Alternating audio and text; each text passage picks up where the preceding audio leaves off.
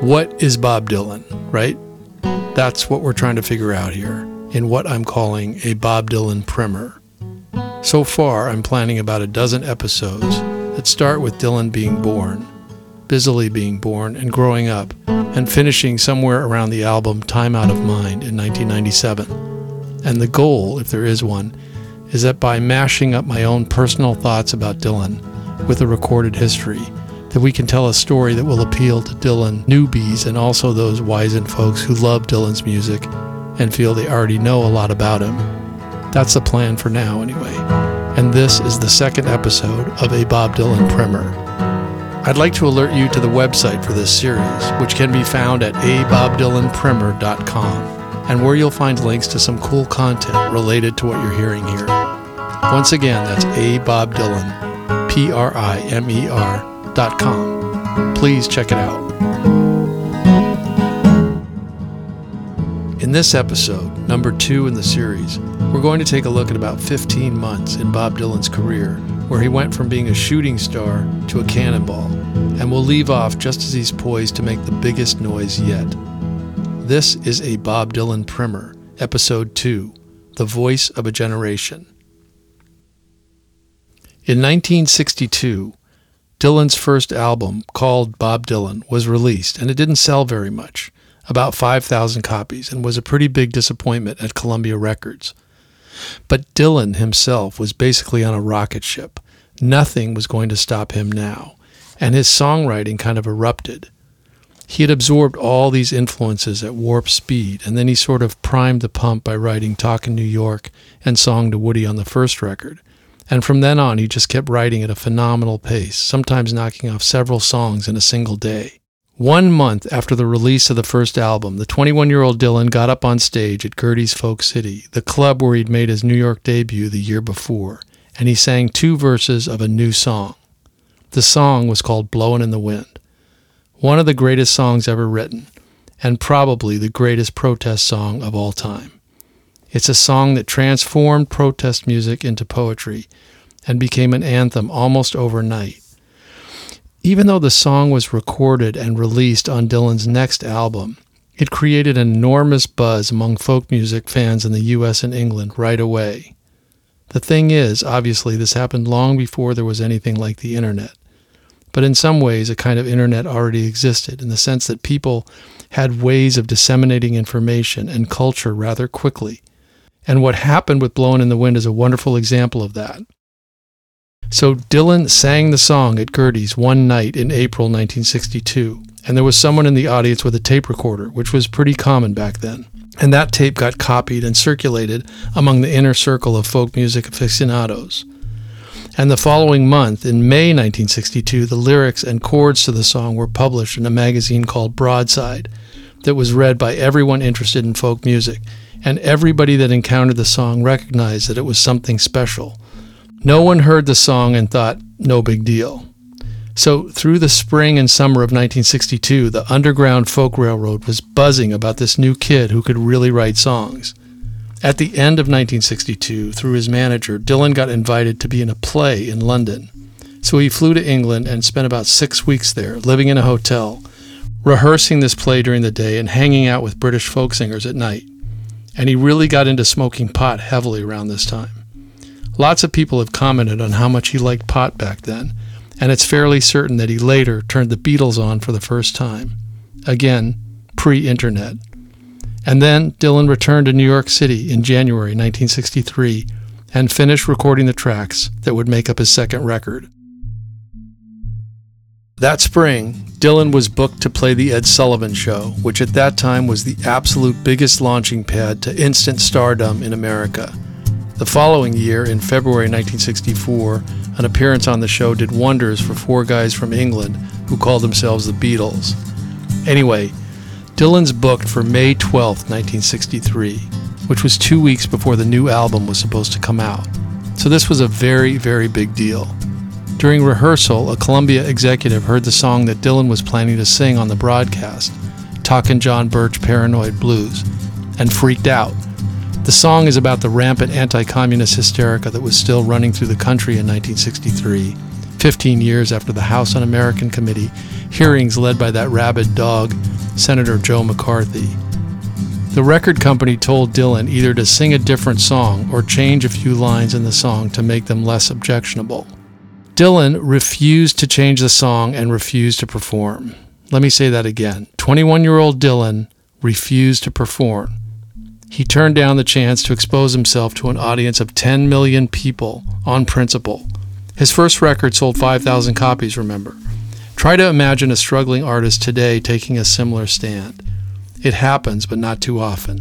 And CBS banned the song from the album, which was released without it on May 27, 1963, entitled The Freewheelin' Bob Dylan. Freewheelin' with an apostrophe and no G at the end. Let's talk about the album cover for a minute, which is one of the most iconic of all album covers. It's a photo of Dylan and his then-girlfriend, Susie Rotolo, and they're huddled arm in arm walking down a funky snow-covered street in Greenwich Village. Dylan never again offered up such a wonderfully appealing image for an album cover, and even today, the photo just makes you want to jump into the scene and accompany Dylan and his girl on their stroll through the neighborhood. They look so truly happy and at ease. You just either want to be with them or be them. So you've got the Freewheelin' album starting off with Blowin In The Wind, the life-changing Blowin In The Wind, followed up by Girl from the North Country, a heartbreakingly poignant love song about memory and early love. And then a few songs later, there's a song that closes the first side of the record, A Hard Rain's Gonna Fall. I'm not going to say too much about Hard Rain's Gonna Fall, except to say that it's almost 7 minutes long, which was jaw-dropping in 1963. Also, a lot of people seem to think the song is about the Cuban Missile Crisis, and that the phrase hard rain refers to some kind of nuclear threat, but I would take a close listen to see if you agree. To me, it's always seemed that the hard rain Dylan sings about is a kind of all-cleansing and positive force that was about to break over society to wash away the sins of the past. Anyway, I'll try and stay away from interpreting songs too much, just wanted to get those 2 cents in. So, back in the heyday of record albums, a lot of artists used to put particular emphasis on the songs that closed the first side and opened the second side, probably because they wanted to motivate you to flip the record over, right? So Freewheelin's first side ends with Hard Rain, and then the second side opens with a song called Don't Think Twice, It's All Right.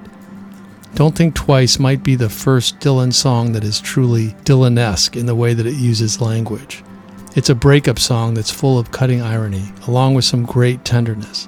But the thing that makes it Dylan-esque is that half a century later, the song still raises questions in the mind of the listener.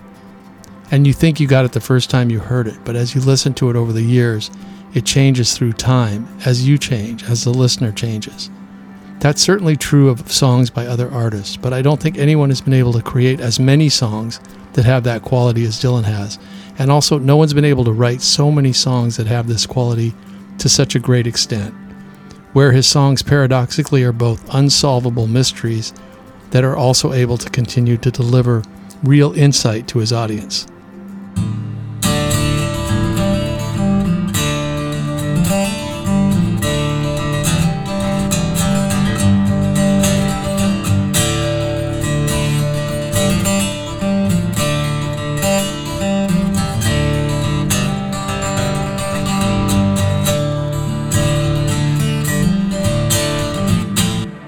The impact of the Freewheelin' album and the song Blowin' in the Wind was huge. The image and sound of Bob Dylan on that album was so powerful that to this day, more than 50 years later, people still have that Bob Dylan in their minds as the one, as the ideal, or as the standard from which Dylan is often not allowed to deviate from. Again, he was 22 years old, and that was one record.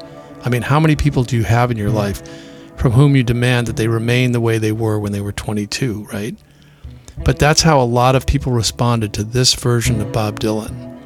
Whatever people think, the album is still towering in its achievement of a kind of poetic beauty and insight and redefinition of what a protest song could be, along with some really funny shit and a couple of beautiful love songs. Not bad for a second record.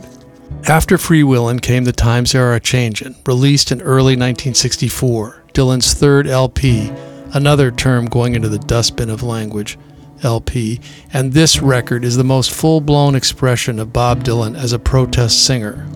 Most of the songs on this album could be called protest songs. The title track, The Times They Are A-Changin', kicks the album off with a sort of marching guitar strum that shouts, "This is an anthem," in a pretty clear way. Many of the protest songs on the record are different than traditional protest music in that they have a very heightened sense of irony. The Lonesome Death of Hattie Carroll, Only a Pawn in Their Game, and God on Our Side. They just bend your mind when you listen to them. And that's why they have so much resonance and can be listened to over such a long period of time. The other thing is, on this record, Dylan's melodic gifts are really starting to come into play, even on a song like Hattie Carroll. The subtlety of his playing and the clarity of his singing are so rich that they allow for a lot of repeat listening. They give you a lot. A few years back, Dylan was inducted into the Rock and Roll Hall of Fame, and Bruce Springsteen gave the induction speech. And one thing Springsteen said that really stuck with me was that Dylan sounded both young and old at the same time. And these early albums of Dylan's really have that character all the way through. There are only 2 songs on The Times They Are A-Changin' that are not protest songs in some way. And those 2 songs are both love songs, more specifically breakup songs, as Dylan was starting to split from his first serious girlfriend. The songs are Boots of Spanish Leather and One Too Many Mornings, and I would call both of those songs perfect, in the somewhat startling way that I think many of Dylan's songs are perfect. Now, I guess we all have our different ideas of what perfect means, but for me, in terms of Dylan songs, I'll just say it's something like a combination of harmonies and contradictions that leads to a perfectly balanced moment of perception in the listener. Just to take a couple of lines from One Too Many Mornings, Dylan sings, "You're right from your side and I'm right from mine. We're both just one too many mornings and 1,000 miles behind." So there's the wordplay of right and wrong, right and left. 2 rights make a wrong. And then there's the false count of 1, 2, like how many mornings is 1 too many? And then he just leaves you devastated because these 2 people in love are 1,000 miles behind. And that's an awfully long way, and then you wonder, behind what? There's a kind of precise imprecision in the language, from the rhymes to the meanings to the rhythm, that creates its own beautiful logic.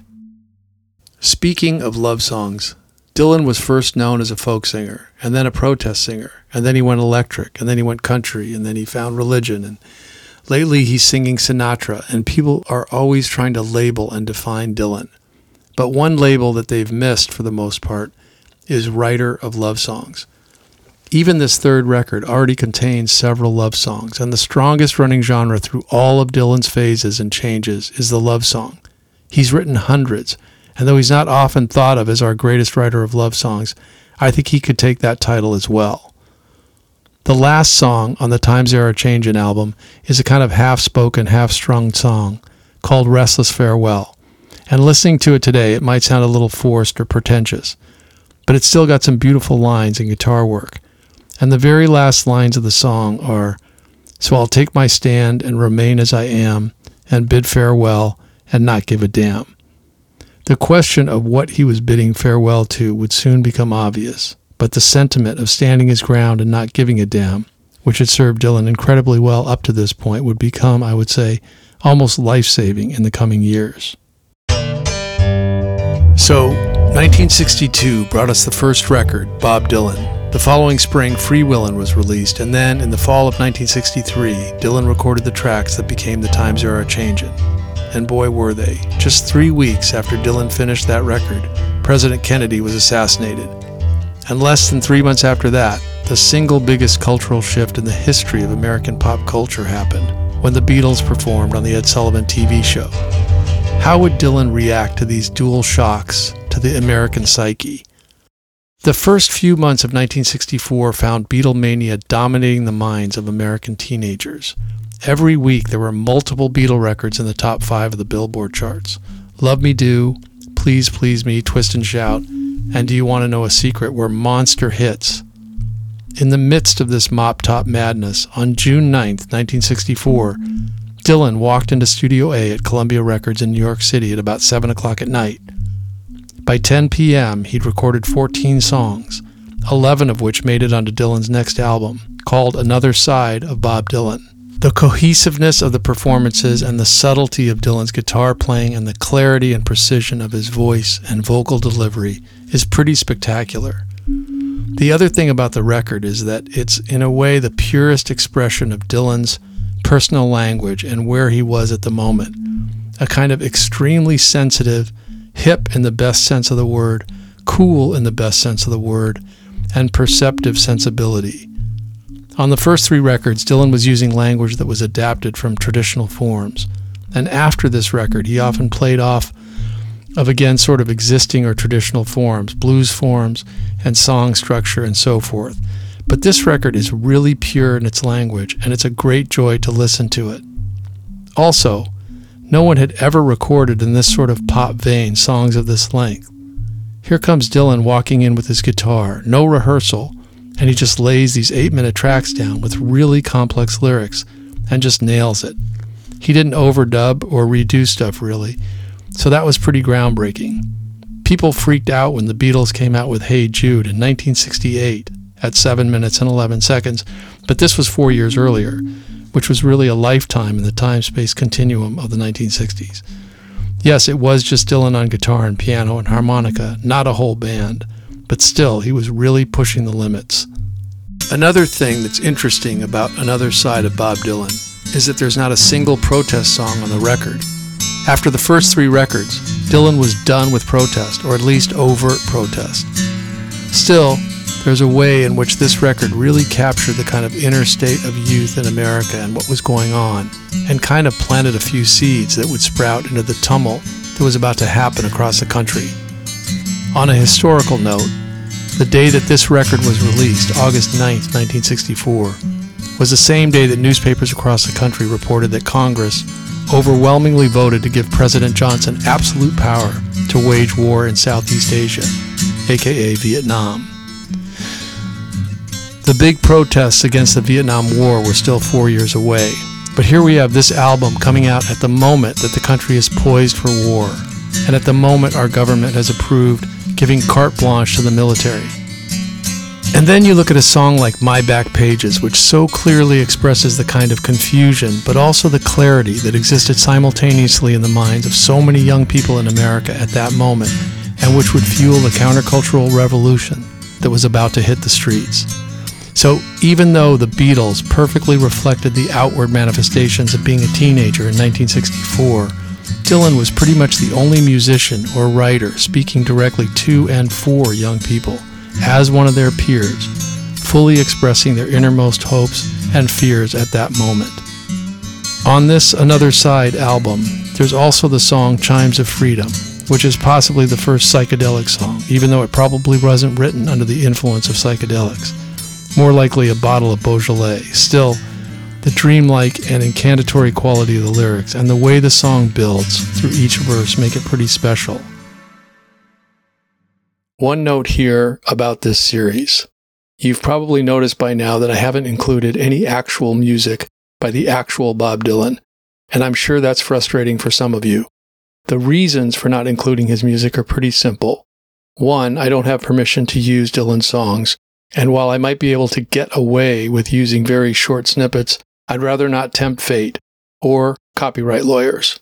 And while it certainly might be possible to get permission, it would have to be on an episode-by-episode basis, and that would be cumbersome. Also, and probably more importantly, I feel like using Dylan's music would be a little bit of a crutch, a little bit of taking a shortcut. Not using the music makes me work a little harder to tell a story, and hopefully that pays off in the long run. Dylan's music speaks for itself, and what I'm trying to do here is just give some background and context to his work. I'll leave you with this thought. We've got this brilliant young songwriter-poet who's churned out these 4 great albums in the space of about 2 years. And for the last album, he recorded all the songs in a single night. But the crazy thing about that recording session is that the most powerful song Dylan recorded that night didn't even make the record. It's probably one of the 2 or 3 most significant Dylan songs, but its release to the public would have to wait until the following record. More on that in the next episode of A Bob Dylan Primer. Music for this broadcast was provided by Max Ferguson. Sound design by John Zalewski. My name is Michael Hacker. Thank you for listening. And if you'd like to hear some of the music referenced, please check out the public playlists I created on Spotify under the name A. Bob Dylan Primer. Also, please visit our website at abobdylanprimer.com to lend your support and find supporting content about Bob Dylan. Again, that's abobdylanprimer.com. And thank you very much.